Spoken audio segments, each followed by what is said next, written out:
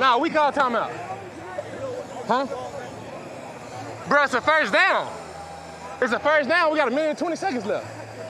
Y'all boys gonna play Madden?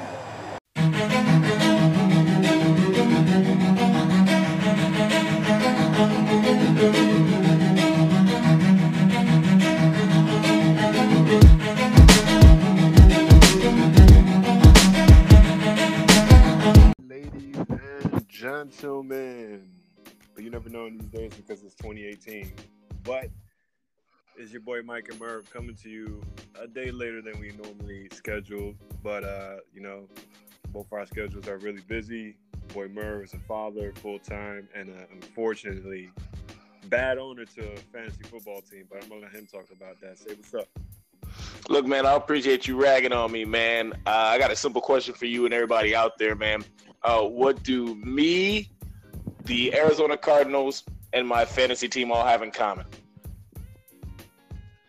Well, we all seem to be dead sick and no, we all seem to be sick and need to be put out of our misery at this point. Look, I don't claim myself to be the guy who knows everything, but I knew Eric Ebron was going to go bananas last night. I couldn't get a trade for him, and nobody's more pissed off than me. But I digress. It's been a rough season this year in fantasy for me. I even took a loss to you, and nobody's happy about that. But it's a life we live, I guess. I even won last week without playing the defense. Yeah, well, some guys get all the luck, man. All the luck. Speaking of all the luck, man. Okay, so real quick, because we got lots to talk about in the NFL, but I want to knock out some NBA news since we only talk about the NBA a lot because the preseason just started. Now, here's my question. Number one, did you hear about the Grizzlies? Most definitely, the relocation. All right, now the concept of that specifically is that for some reason, and I don't know why, but Seattle's really pushing to get a team back out there. But they'll have to wait because apparently the next loophole in the FedEx and Memphis Grizzlies deal is that they won't be able to make any moves until at least 2021. Now, who knows what will happen by then? You know, expansion do happen, but because of the TV rights, there probably won't be another one until 2025. But now, how do you feel about the Memphis Grizzlies, if you care at all, about them going and taking the place of a Seattle team and leaving Tennessee with no team at all? Well, I mean, let's really think about it. You know, you got maybe like one really super fan of the Memphis Grizzlies, which is Justin Timberlake, and he's a majority owner. But Tennessee is kind of known for football. It's probably the Titans, the Volunteers, and then is Memphis. So you gotta prioritize. You never really hear a lot about the fan base buzzing in Memphis, even though they've been I want to say perennial playoff team, but they've been in the playoffs quite a few times. So I don't know. I mean, do you honestly think the NBA was better when they had a Seattle team, or do you think it's better in the state right now? It is when they can leave. They'll leave Memphis, and to me, if they're talking Seattle, why not send Memphis back to Vancouver and bring those alternate jerseys back? Well, because nobody else is trying to go see games in Canada besides the Raptors, and we don't like to see that anyway. And number two, I agree with them moving back to Seattle. That brings a legacy back to Seattle. You have a championship from the Seattle Supersonics. I think it's a cleaner break leaving, let's say, a team like Memphis, leaving Tennessee and going to Seattle than it is for maybe a team that's more ingrained into the civilization of a location. They've won championship. You're not going to see a situation where, the Lakers move or the Knicks move. Obviously you're not going to see the big market teams move. Even though the Knicks are not a scary team, but they got their roots in New York. I mean, obviously, I feel what you're saying. The big market team. Definitely, Memphis is a smaller market team. They hardly ever on TV. I think the big teams have to have the night off for you to see a Memphis game, or Memphis have to be playing one of the better teams in the NBA. So, I mean, it'll again, if it does happen, like you said, it probably would to what? After the contracts of TV and stadium, it'd be what, 2025? Yeah, it'd be about 2025. That would be the contract for the FedEx Forum is up in 2021, which will leave a loophole for Grizzlies to move. If that doesn't happen, then they'd have to hope for an expansion team to occur. Next time expansion will occur will be next time TV negotiations occur, and that won't be till 2025. So, I mean, I guess we'll see how it goes. But it's just to talk about people. I'm pretty sure we can pick up this conversation in about 5 years. Basically. Now, and my fantasy football team will still suck by then. So speaking of people moving being made in the NBA, I posted up on our Instagram page at Mike.Merv about the coming free agency market of 2018-2019. But there are a couple moves that are potentially being made before the end of even to the All-Star break. The question I wanted to ask you, Mike, is what's your philosophy when it comes to a franchise? Are you a win now kind of guy or build to the future kind of dude?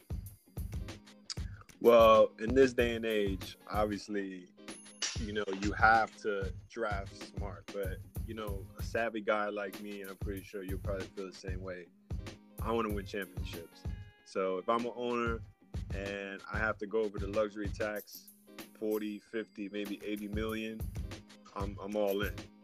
Now I say that to say, would you potentially refinance your future, mortgage your future for a win now team? Meaning that would you pick up a guy such as, Jimmy Butler and give up say if you're the Sixers, a guy like Ben Simmons?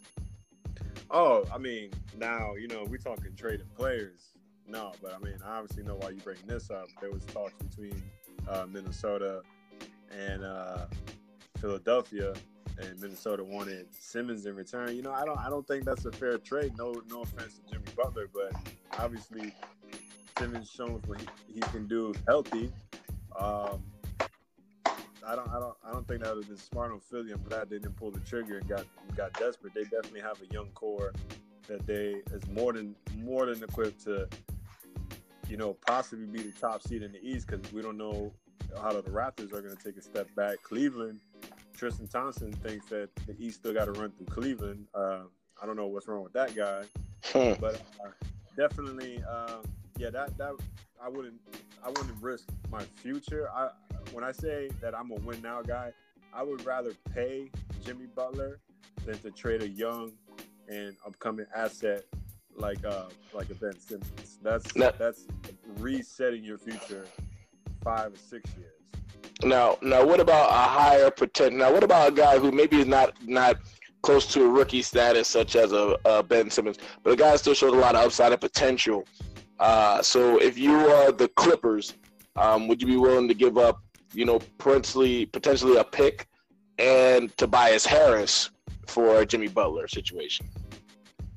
Oh yeah, most definitely. Because, like I said, in today's NBA, no offense to the guys coming out, it's kind of hit or miss, because it's not really outside maybe of the top 4 guys that get drafted. Everybody else is a hit or miss, and everybody else is raw. Some of those guys should be staying in college, but we talked about this in past episodes for viewers that just tuning in. It's in the archives. Yeah, it's in the archives. Some guys, they just get in it. They just feel like their game could be taken to the next level because they want to take care of their family, which is fine. But, like I said, definitely if I was a team like the Clippers, they trying to – Jimmy Butler did express interest. Tobias Harris is a high-volume scorer. So I think it would be – honestly, I think Timberwolves get better if they do ever pull the trigger on that. So that may be a legit trade coming down the pipe. You never know. All right, so if I understand, you're telling me right now that you don't believe Jimmy Butler is a type of player that could change the face of a franchise. Completely understandable. The man does have amazing upside, but it can go sideways really quick. Real quick, I also like to mention that we've got word that Kyrie has been trying to court Anthony Davis about potentially coming and becoming another super team out in Boston. Now, I mentioned that because of the fact that they've also been word that Anthony Davis has joined the same managerial representative firm as LeBron James. So there's rumors of him also heading out west. Now, from what you know, which is what we in the general public know from we read and piece together through the internet, do you see him more likely heading out to Boston or heading and becoming a Laker in the 2019 free agency? Well, Anthony Davis, I feel like he got a taste of how the NBA works when your boy Boogie Cousins left him. He thought Boogie Cousins was coming back. He wore Boogie Cousins' jersey to the All-Star game. I feel like your boy got a taste of how much of a business it is and how much, friends are teaming up. Basically, that's what it is. Friends are calling friends, texting each other like, hey, look, let's do this, let's do that.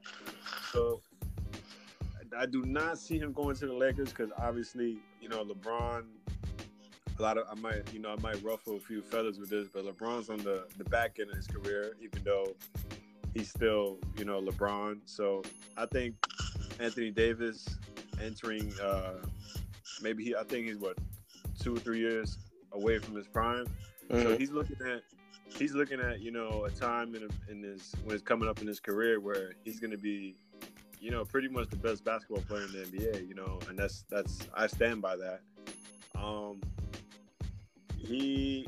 If I was him, and okay, is either you want to live in a nice place in LA and play in LeBron's shadow for 3 years, 4 years. Cause I think LeBron signed 4 years.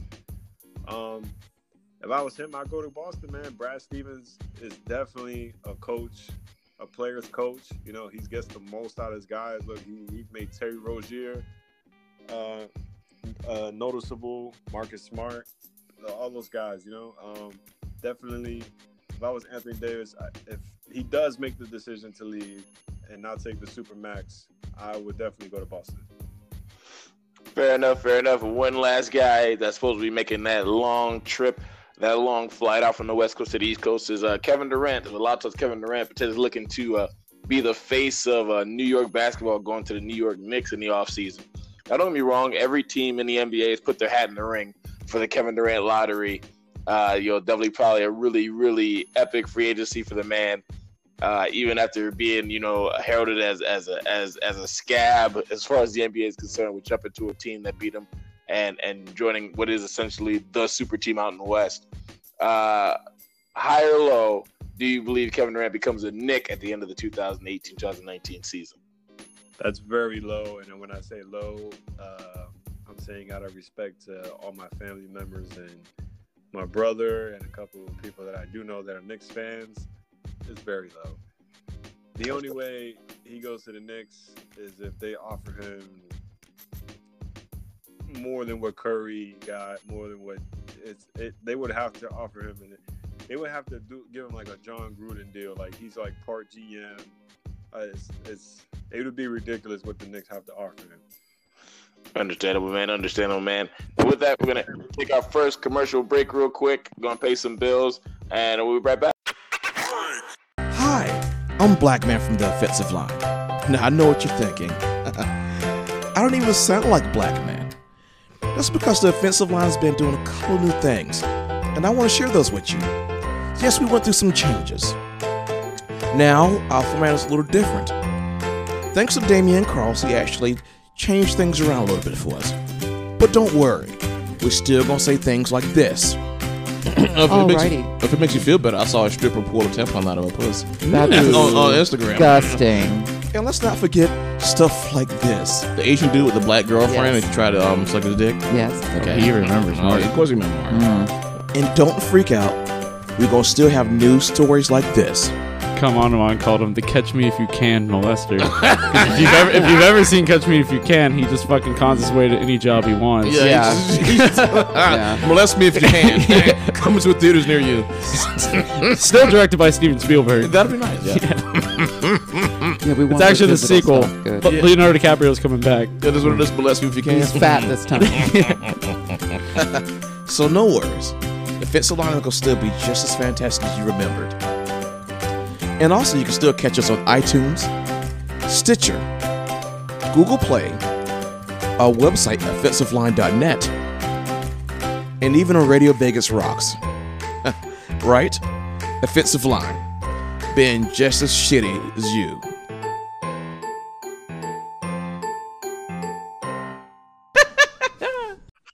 Hey, and we're back. Now we get into the nitty-gritty of this week.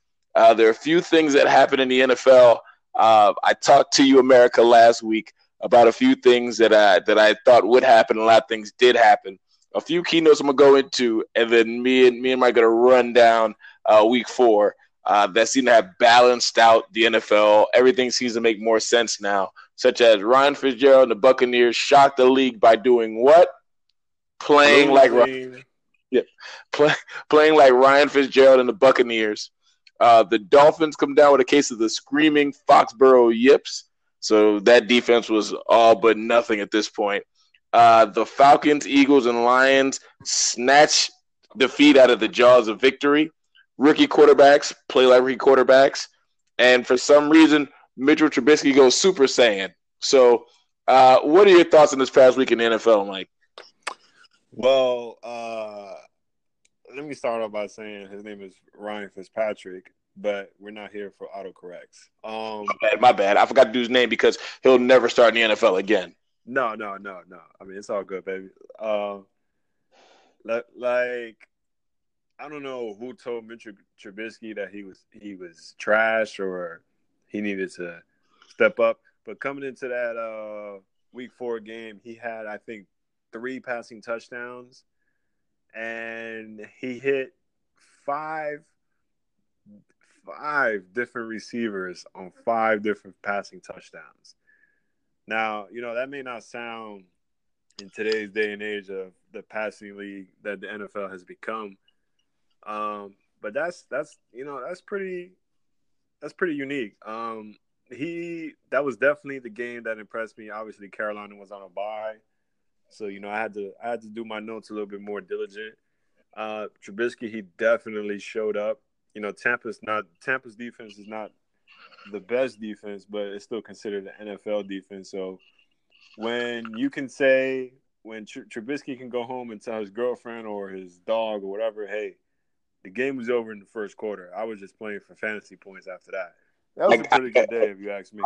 I gotta believe that somewhere in Tampa, they had Mitchell Trubisky's father locked, like just hog-tied over gambling debts, and he had everything riding on that game.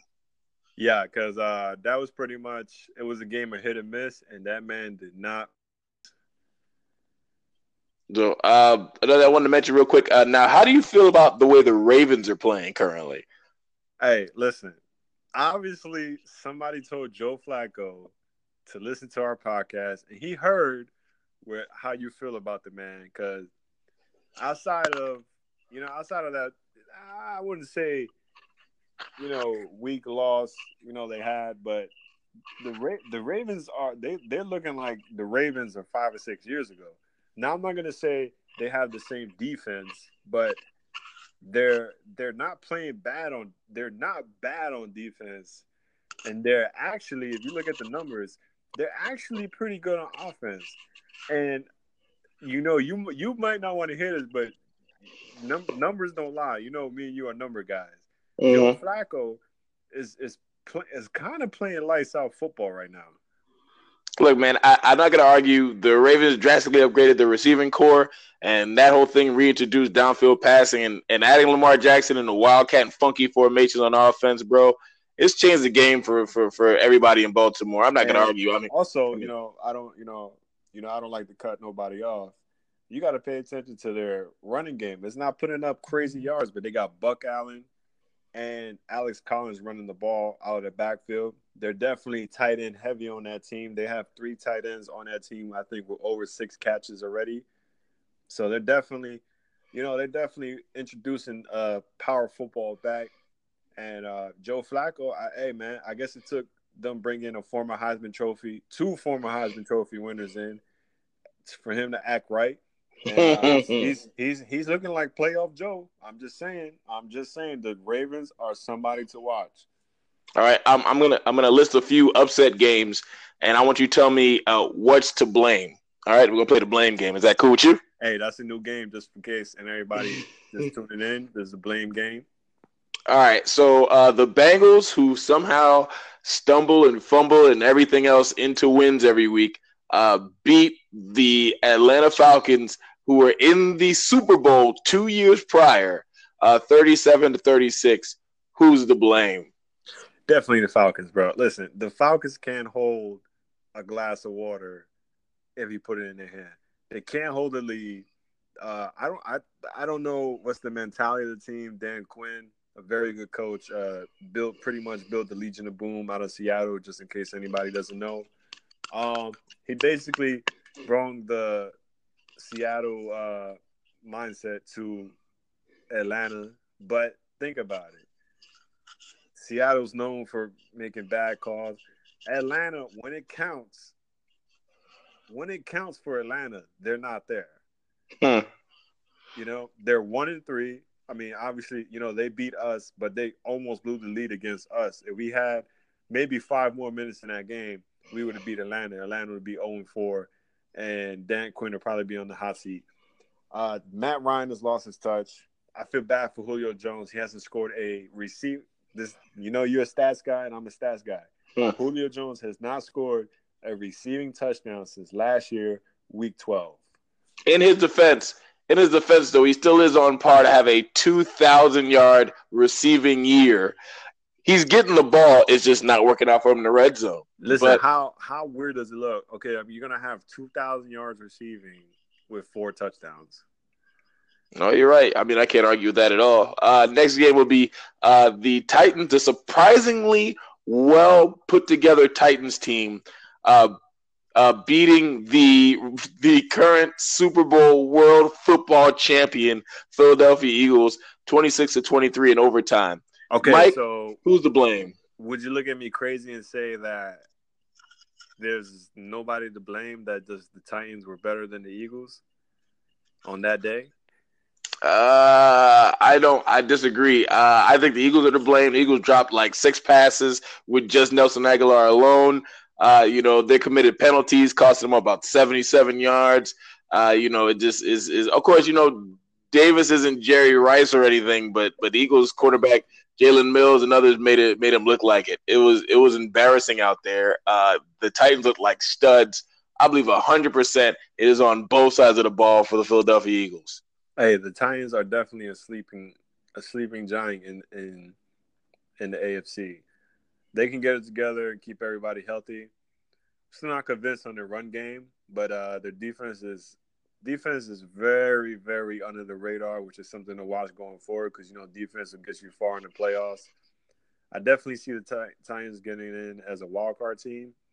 So, I mean, I don't feel like arguing too much with you on that one. I definitely think it was more the Eagles' fault than the Titans' doings. All right, a team that we shouldn't even be discussing at this point, but it was an upset nonetheless. We got the Cowboys, who were winless before this, defeating whoever they feel like showing up being Detroit Lions 26-24. Ezekiel Elliott generating 240 scrimmage yards, leaving the rest of the team in only 174 to split between them. Mike, who's to blame? The Detroit Lions. I mean, they had a game. Kerryon Johnson was running the ball good, their rookie running back. Golden Tate making Jordan Lewis and Heath, the Cowboys safety, look like little school children. They definitely had control of the game, but like I said, you can't play 3 quarters and a half, 3.5. You can't play. You got to play 4 quarters of football. Obviously, Dallas still thinks that Dak Prescott is the answer, and I'm not going to point any fingers to a certain co-host of mine that thinks that on past show said Dak Prescott will win the Super Bowl. The same guy that said Ciara's husband will win the MVP. I'm not here to point fingers. I'm just here to spread love. Sound like you're pointing a lot of fingers. Sound like you're pointing a lot of fingers right now. Listen, I'm just here to spread love, peace, love, and harmony always. Definitely, it was the game, but they made so many mistakes, and the Cowboys barely won. So that just tells you I think that tells us more about the Cowboys than it did the Lions, honestly. All right, and finally, we got the winless Texans defeating the talent-starved team who has beaten other teams for no apparent reason, Indianapolis Colts, 37-34 in overtime. J.J. Watt and Clowney combined for 4 sacks in that game, and Texas offense showed up in the fourth quarter with something they haven't done in the first 3 games at all. Who's to blame for the Texans beating the Colts? I would say the Colts offensive line. There's no reason Andrew Luck coming off a shoulder injury that 2 guys should combine for 4 sacks. And I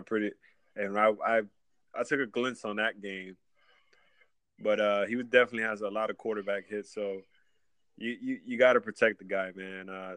The Colts offensive line has not been good, and I'm gonna say this now, since 2009, and that's the last time they were in the Super Bowl. So it's been a long time, coming up on 10 years since they had a legit offensive line. They probably, out of 32 teams, their offensive line for me ranks 33rd. It's atrocious. Any bad word that the fans and me and you can think of, you got to associate that with the Colts offensive line. Fair enough. Now that we're done with a lot of the downside, the more depressing part of the week last week, I want to bring up a few stats that you get to see. Now, just let you know right now that currently in the NFL, this year is on par to be the highest scoring season in NFL history. Period. The average NFL game this season has featured 48.1 points, which is up nearly 10% from 43.9 during the first 4 weeks of the 2017 season. It's on pace to be the highest scoring season in NFL history by a margin of 327 points over the 2013 campaign. On top of that, you put in the fact that this is just about on track to be the first 1,400 touchdown season in league history. Only 3 seasons previous to this have reached 1,300 touchdowns. NFL games are averaging 725 total yards, which is a record pace, and teams are averaging 5.6 yards per play. What's a little bit weird about this is that it appears that none of this has anything to do with my fantasy team. I don't know who's getting these damn yards, but ain't nobody I got. That's for damn sure. And you know how me and you we watch the Rams and Vikings play, which I have to pick up the tab. If fans don't know, we had a little bet in that game. The loser of that game picks up the tab next time we go out, so I have to pick up the tab next time we go out. But me and Merv, we were talking about stuff that goes full circle. Last year, NFL ratings were down by 12.5%. This year, they're up, and it's entirely due to the offensive production. Fantasy football, people are paying attention more because everybody but Merv's team is getting yards in fantasy football. No shade thrown there, even though they're still light out. I'm just saying look, Chester Rogers. Nobody heard of him coming into the season. The man is averaging in a PPR league 10 points per game. Chester Rogers, he came in last year. He was the Colts' 4th wide receiver. There's guys that's just manipulating this high scoring offense that's pretty much the NFL now. It's pretty much the Arena Football League now. No, I got you, man. I'm gonna run down a few things real quick. I got Breeze, who set a new single season record for completion percentage at 75.8. I got Ben Roethlisberger, who set a new single season record for passing yards with 5,656 yards. And I got Patrick Mahomes, who's on pace to set a new single season record for passing touchdowns, projected at 56, breaking Peyton Manning's record previously of 55 back in 2013. I said it to say this: have you, Mike, heard Patrick Mahomes' just everyday speaking voice? You talking about Kermit's adopted son?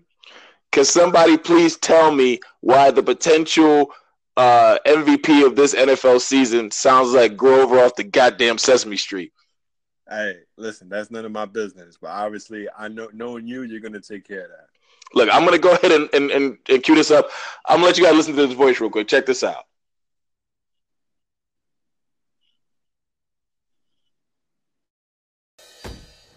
All right, so what was the first thing that went through your mind when you heard that the team had agreed to trade Alex Smith to Washington? Yeah, I mean, for me, I was at my little brother's basketball game, and I saw all the stuff posted all over social media and got all the calls and texts, but I was just really all I'm focused on now is just working hard. It's ridiculous. It's ridiculous. But, hey, man, that's the man speaking voice. The man is putting up numbers that are just out of this world. Without even the top weapons in the league, they have not lost a game, still undefeated. The man, as long as barring any major injury, knock on wood, should be on pace to be one of the future stars in this league if he's not arrived already. Speaking of that, we also got Jared Goff, who's on set to set the new modern era record for passing yards per attempt at 10.5 and set a single season record for passer rating at 127.3, with Mahomes right behind him at 126.5. What are you acute to some of these younger quarterbacks having success in the new passing league? Before I give you my analysis side, I just want to say this about Patrick Mahomes, and a lot of people probably think this is crazy. You can check it out for yourself. In Monday night's game, the Denver Broncos, Patrick Mahomes, a right-hand quarterback, completed a pass with his left hand. So that puts Patrick Mahomes, if he doesn't throw an interception for the rest of the season, don't want to jinx him, he will have more completions with his left hand than he does interceptions. But, I mean, listen, Goff, we saw him on TV. Goff had them looking like the greatest show on turf, 2.0. These guys are they're taking advantage of the way the NFL has limited the defense over the past 4 seasons. It's very hard to play defense in the NFL now, and the offense have all the advantage. Obviously, me and you know the bigger picture is selling tickets and seeing more points scored, seeing more yards. Fans want to see – fans really don't – me and you growing up, we saw gritty defenses and low-scoring games and 17-14 Super Bowls and stuff like that. Now you're seeing blowout Super Bowls, blowout games. Every Thursday night game is pretty much a blowout if you think about it, since they started Thursday night. Offense is what's selling tickets, and defense is what's winning championships. The regular season, the fans want to see offense. Postseason, they want to see defense. Shout out to Jared Goff for, silencing all his critics. Patrick Mahomes, I wish nothing but continued success to him, but that man, he needs to get vocal surgery or something, because I can't take him serious when he talks. That's a damn shame. Now I'll say this now. Is it kind of on the bad side of that, because it's a pass-first league now? Are we seeing situations where players like Le'Veon Bell are on the bad side of the fact that a team doesn't need 1,000-yard or 2,000 or 1,500-yard rusher anymore to be successful in this league, because everybody's hucking and chucking it? Is it just bad place? Is it just bad era, bad timing for a guy like a Le'Veon Bell? No, because you got to think about Le'Veon Bell. Look at last year. He amassed over 1,500 yards of offense, if I'm correct. And he hauled in 87 catches. That was second. I think it would put him second or third on his team and first among running backs. 87 catches.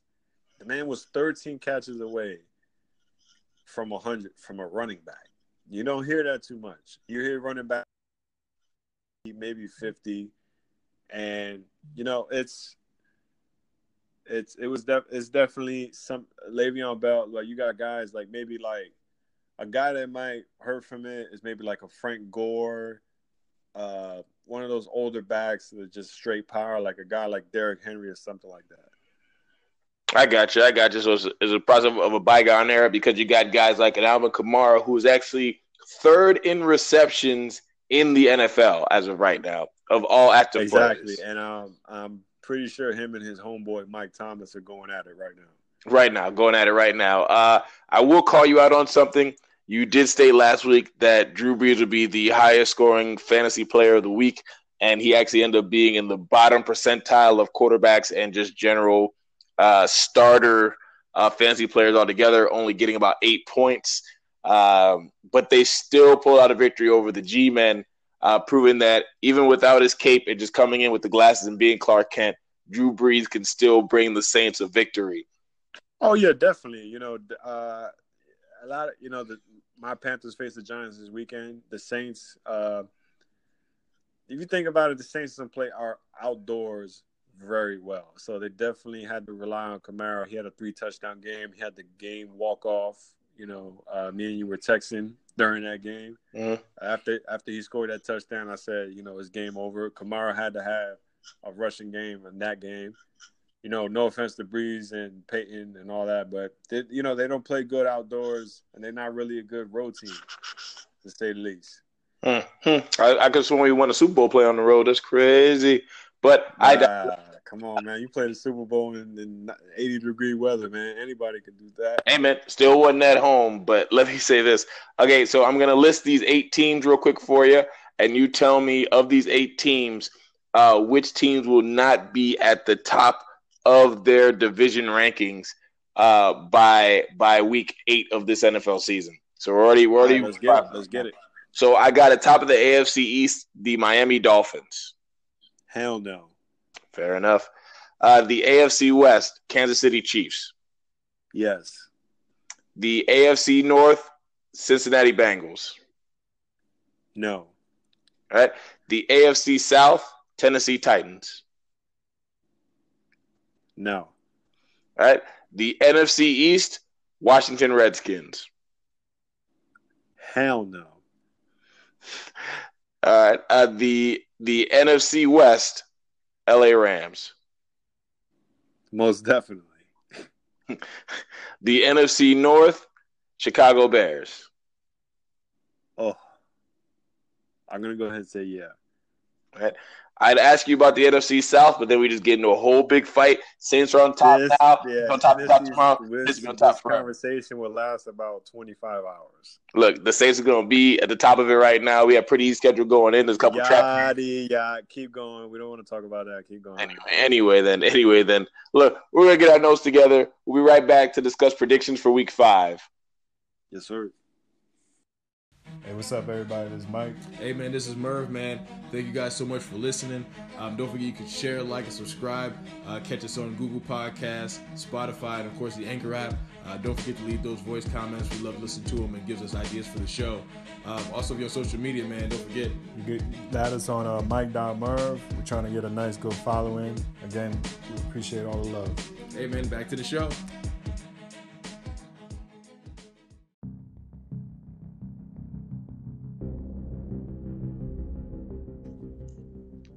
Hey, and we're back.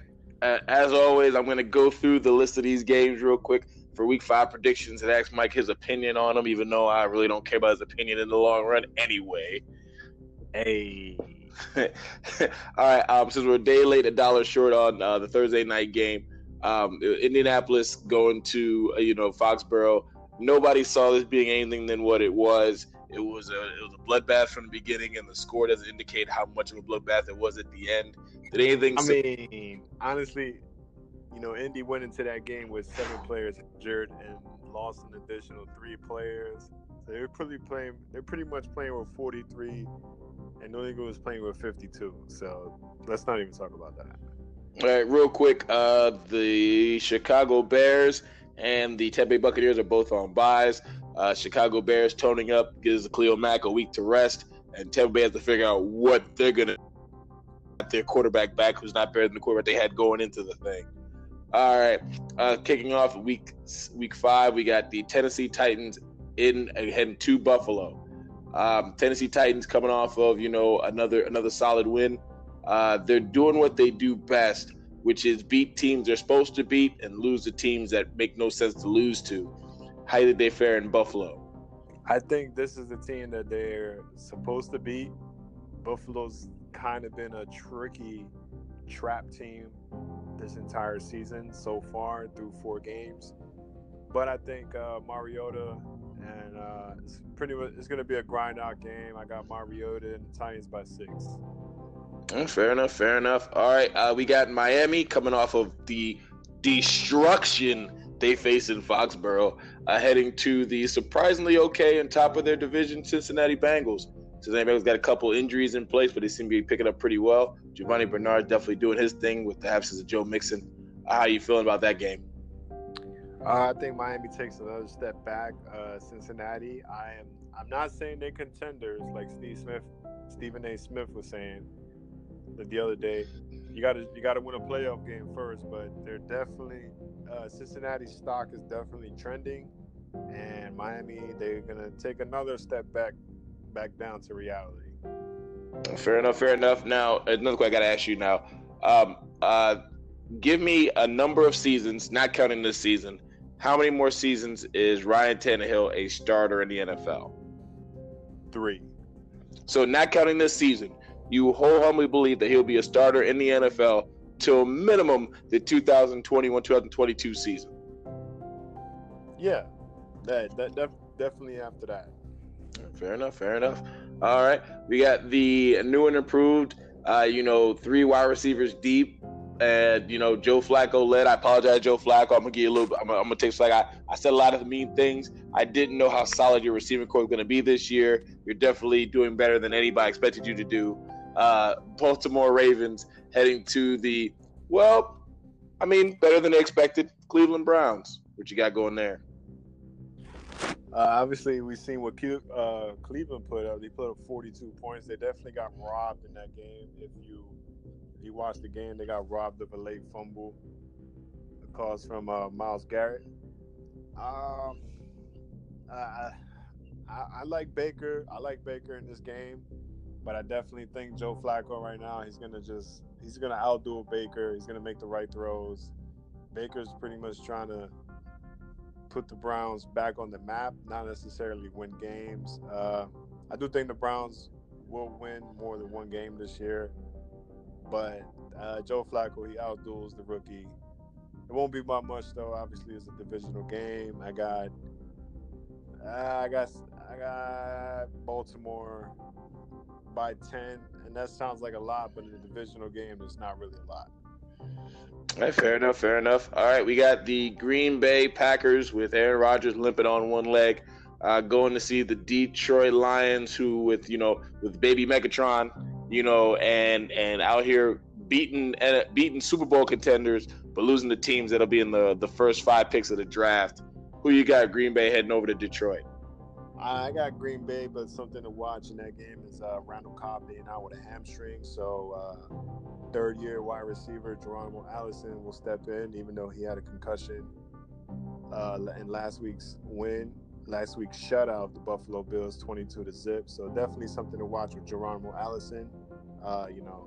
Obviously on this show we do fantasy picks too. If you're in a deeper league like me and Merv and how I am, I'm in 7 leagues, not including the one I'm in with Merv and his people. Definitely, Geronimo Allison's stock is trending this week due to Randall Cobb's lingering hamstring issue. So that's definitely a player to watch. I definitely got Green Bay in this one. Detroit finds a way to lose, and Green Bay finds a way to win.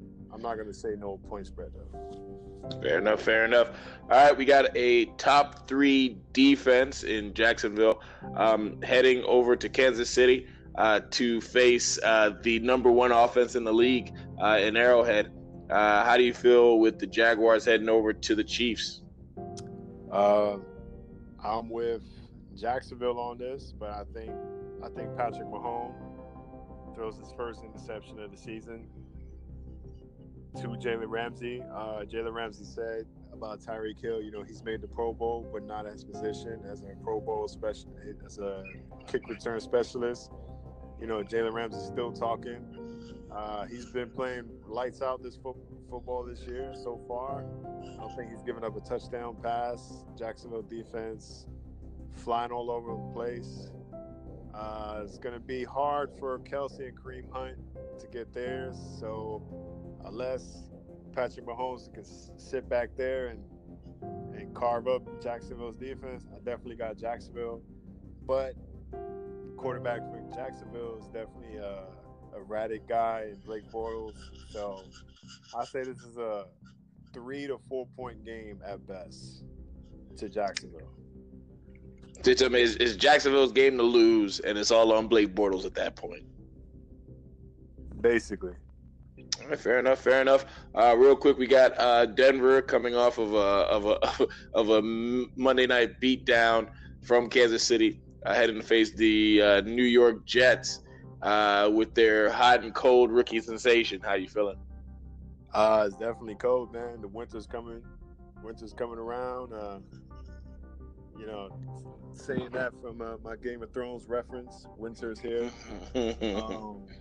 Definitely Sam Darnold. He's definitely the future for the Jets. I feel like they made the right pick. But Case Keenum, it was, they kind of got beat down, but it wasn't a blowout. They just got outplayed, and I would say about the last quarter and a half. And definitely, the game would have been different if Demaryius Thomas would have gave a little bit more effort on that throw on the sideline.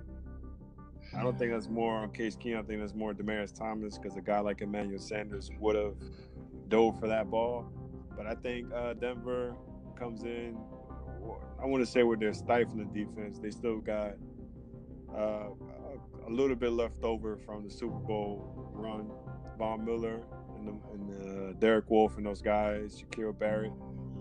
Chris Harris definitely playing lights out. One of the most underrated corners in the league. I got Denver in this game by 10 plus.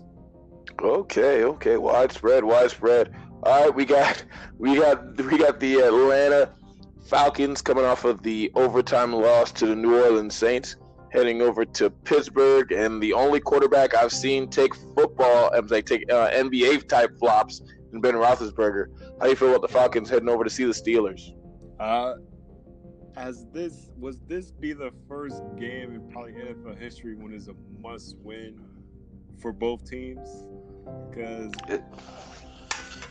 it's crazy. I mean, I can't even give you a spread in this game because I don't know what type of Matt Ryan's going to show up.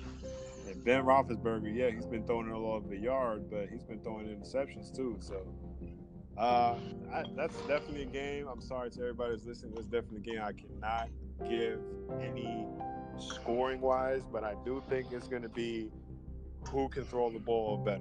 Honestly, it'll probably be a shootout in this one because both defenses won't show up for the game anyway. Yeah, I don't think the defenses pack their bag. I think the defenses for both teams don't show up to the second half anyway. That's fair enough. Can't argue with that. All right, then we got the New York Football Giants heading to, North Kakalaki to face the coming off a bye week Carolina Panthers. How are you feeling? Oh, I'm feeling great, baby. Shout out to Saquon Barkley. My boy played at Penn State. That's my college team. But let me give you a number. I'm going to say 36, and that's the amount of games that the New York Giants have not scored over 30 points. The last time they scored 30 points is when Josh Norman and my Panthers went to New York, and he pretty much had a fist fight with Odell Beckham on the field. That's the last time the Giants scored over 30 points. 36 games and counting. They'll be lucky if they get 10 this weekend. I like Carolina by 2 touchdowns. Sheesh. All right. Odell's not a rookie no more, so that might be a different type of game. Let's get it. Let's see. So then we got the Oakland Raiders, who I believe their Super Bowl window has since closed, and John Gruden needs to go back to correspondence work and working back behind the camera, taking on the LA Chargers. LA Chargers barely winning games against teams that don't have a real quarterback. I don't know who CJ was out in 49ers territory, but he was giving them Chargers the business last week. Who you got with the Raiders against the Chargers this week? Definitely got the Chargers. You and I know, we're real detailed fans of the game. the Chargers are always a slow team. They play down to their competition and up to the competition depending on the team. I don't see the. There's something to watch this week is the health of Joey Bosa. It hasn't been confirmed that he's playing this week, but Melvin Ingram, and those guys, Melvin Gordon, a bunch of those guys, they more than enough capable to handle the Oakland Raiders. All right, man. Let's see. Who gets more sacks this week? The Oakland Raiders defense or Khalil Mack on a bye? Khalil Mack on a bye. He's ready force. He already has a forced fumble in the sack. You didn't hear that? Fair enough, man. We got the Minnesota Vikings. I want to say Kirk Cousins is doing his thing, man, but I can't say it with a straight face. Heading to face the Super Bowl champions who have to be on the worst Super Bowl World Tour I've ever seen in my life. Who you got, Minnesota at Philly? Definitely got Minnesota. And I'm going to say it now. This is going to be a blowout. Minnesota's coming for revenge. They're coming with an upgrade at quarterback. I don't know what's everybody's beef with Kirk Cousins this year. He's definitely ranked. He's definitely putting up numbers. He's on pace to beat Case Keenum's stats from last year by week 8. So let's put that into perspective. Philly, they just hurt, man. They're hurt. I mean, even with the situation with Everson Griffin and the whole hotel situation, he said he was going to pull out a gun on somebody. Whoever they bring at defensive end for the Minnesota Vikings, the Philly can't block it. Jason Peters is still battling the injury. Carson Wentz is obviously looking gimpy right now. This is potential blowout game for the Eagles. Do you wholeheartedly believe the Eagles make the postseason this season? Yes, but as a wild card, though. Fair enough. Let's see. We got the look, man, Arizona or San Francisco, man. I'm not even gonna get into it. Who? Arizona Cardinals at the San Francisco 49ers. Listen. I don't know. We'll flip a coin. I'll flip an imaginary coin. Okay, it landed on tails. I'll go to 49ers. Oh, I bet that was so hard. All right. We got the LA Rams, who are the only true, definitive destruction of all teams going on. I don't even care who they play. They're going to win that game. What's next? All right, we got to go in here. We got the battle for Texas. We got the Dallas Cowboys heading over to the Houston Texans. That's the Sunday night game. What you got going? I think the Texans are, even though they gave it 34 last week, I think they're actually starting to figure it out on defense. Watt looks healthy. Clowney is playing like he's back in South Carolina. He hasn't knocked the helmet off yet. We'll see Merciless, Jonathan Joseph, and those guys, Tyrann Mathieu. I feel like they're starting to gel as a defense. I feel like Dak makes 2 or 3 mistakes in this game. When I say mistakes, just for anybody that's listening and for this podcast, I'm seeing turnovers. Houston's defense forces 3 turnovers. I do think Zeke gets his. I want to say a 240-yard total purpose game again. I give Zeke 100 on the ground. But definitely I got Houston in this one, getting their second win of the season. Next, we got the finale for the Week 5 NFL. We got the Washington Redskins heading over to the Superdome to face the 3-1 New Orleans Saints. Pick wisely. It could end our friendship. Listen, it depends. It depends on a lot. I think AP will probably play up to this game because, he spent some time with the Saints last year, but didn't really work. But it ended up working in the long run for you guys because the emergence of Mr. Alvin Kamara, the consensus number 2 pick in fantasy football this year, if Todd Gurley wasn't playing. I definitely say the Saints, this has potential to be a shootout. You guys' defense is all over the place. But I think Breeze at home, under the lights, prime time, going to drop probably 35 to 48 points on that suspect suspect Washington defense. Washington, you know, hey, I hate to say it, the Saints, like I just said, the Saints defense, they haven't figured it out yet. They're not quite the same defense they were last year. Maybe they'll figure out towards the later part of the season. Definitely got the Saints in this one. Definitely a fantasy game. If you got Breeze, Thomas, Kamara, one of those guys. Washington doesn't really match up well anyway, quarterback-wise, running back-wise. You know, a player to watch though is Chris Thompson. He's definitely a little scat back for somebody looking on the waiver wire.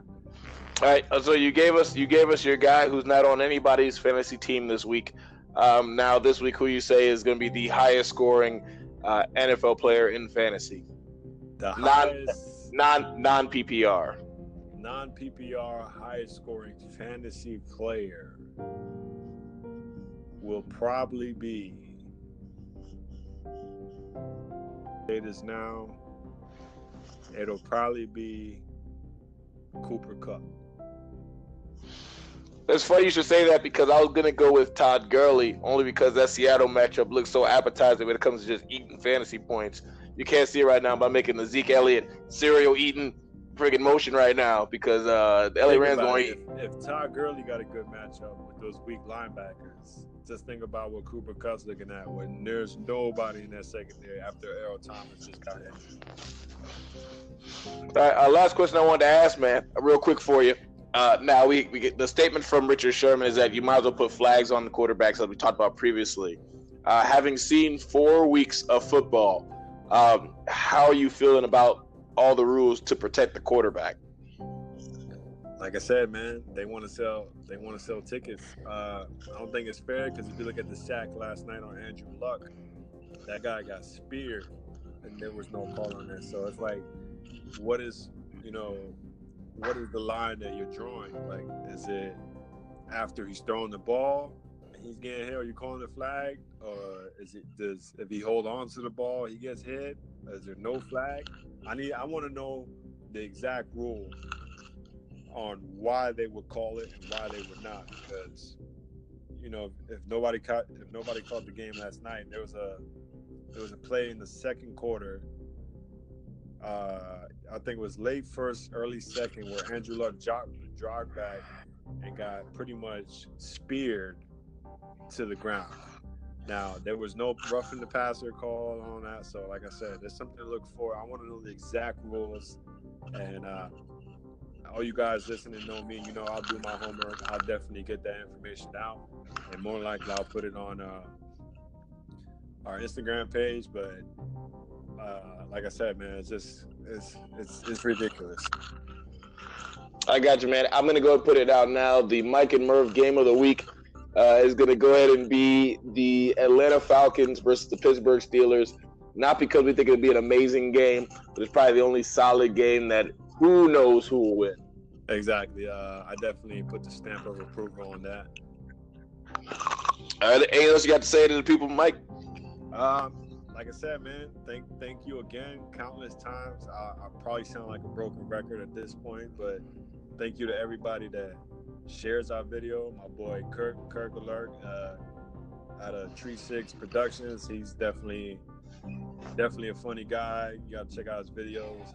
We're going to start, cross-promoting a lot. Shout out to our homeboys over at the Offensive Line podcast, having us on a couple weeks ago. Nothing but continuous love on there. Big announcement we do have coming down the pipe. We're going to make a Facebook page, and we have a lot of ideas coming down the pipe. We're trying to bounce ideas off each other and see what we both agree on, and we're trying to bring you guys the best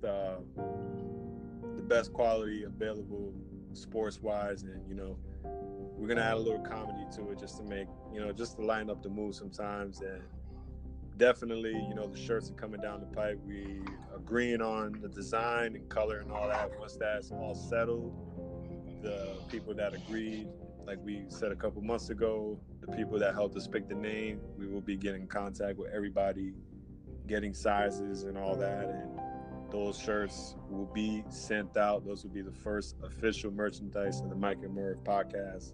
Again, nothing but love and respect to everybody that loves us, and we appreciate y'all 100 times over. Hey, man, I'm going to echo a lot of the sentiments Mike said. Got some stuff coming down the pike. Please don't hesitate to hop on the Anchor app. And if you feel the need to correct us, or you got an opinion that's slightly different from ours, or even if you agree with us, feel free to leave any message that you have about any sports topics on your mind. And we'll be announcing the date of the next live show. So we'll be able to see these beautiful faces once again pretty soon. We do a lot of wrap-ups of the next couple NFL games. And yeah, man, can't wait to see you guys on Facebook, chat with us on the Instagram. And I think we're all set. Yeah, you guys have a good night. Hey, good night, everybody.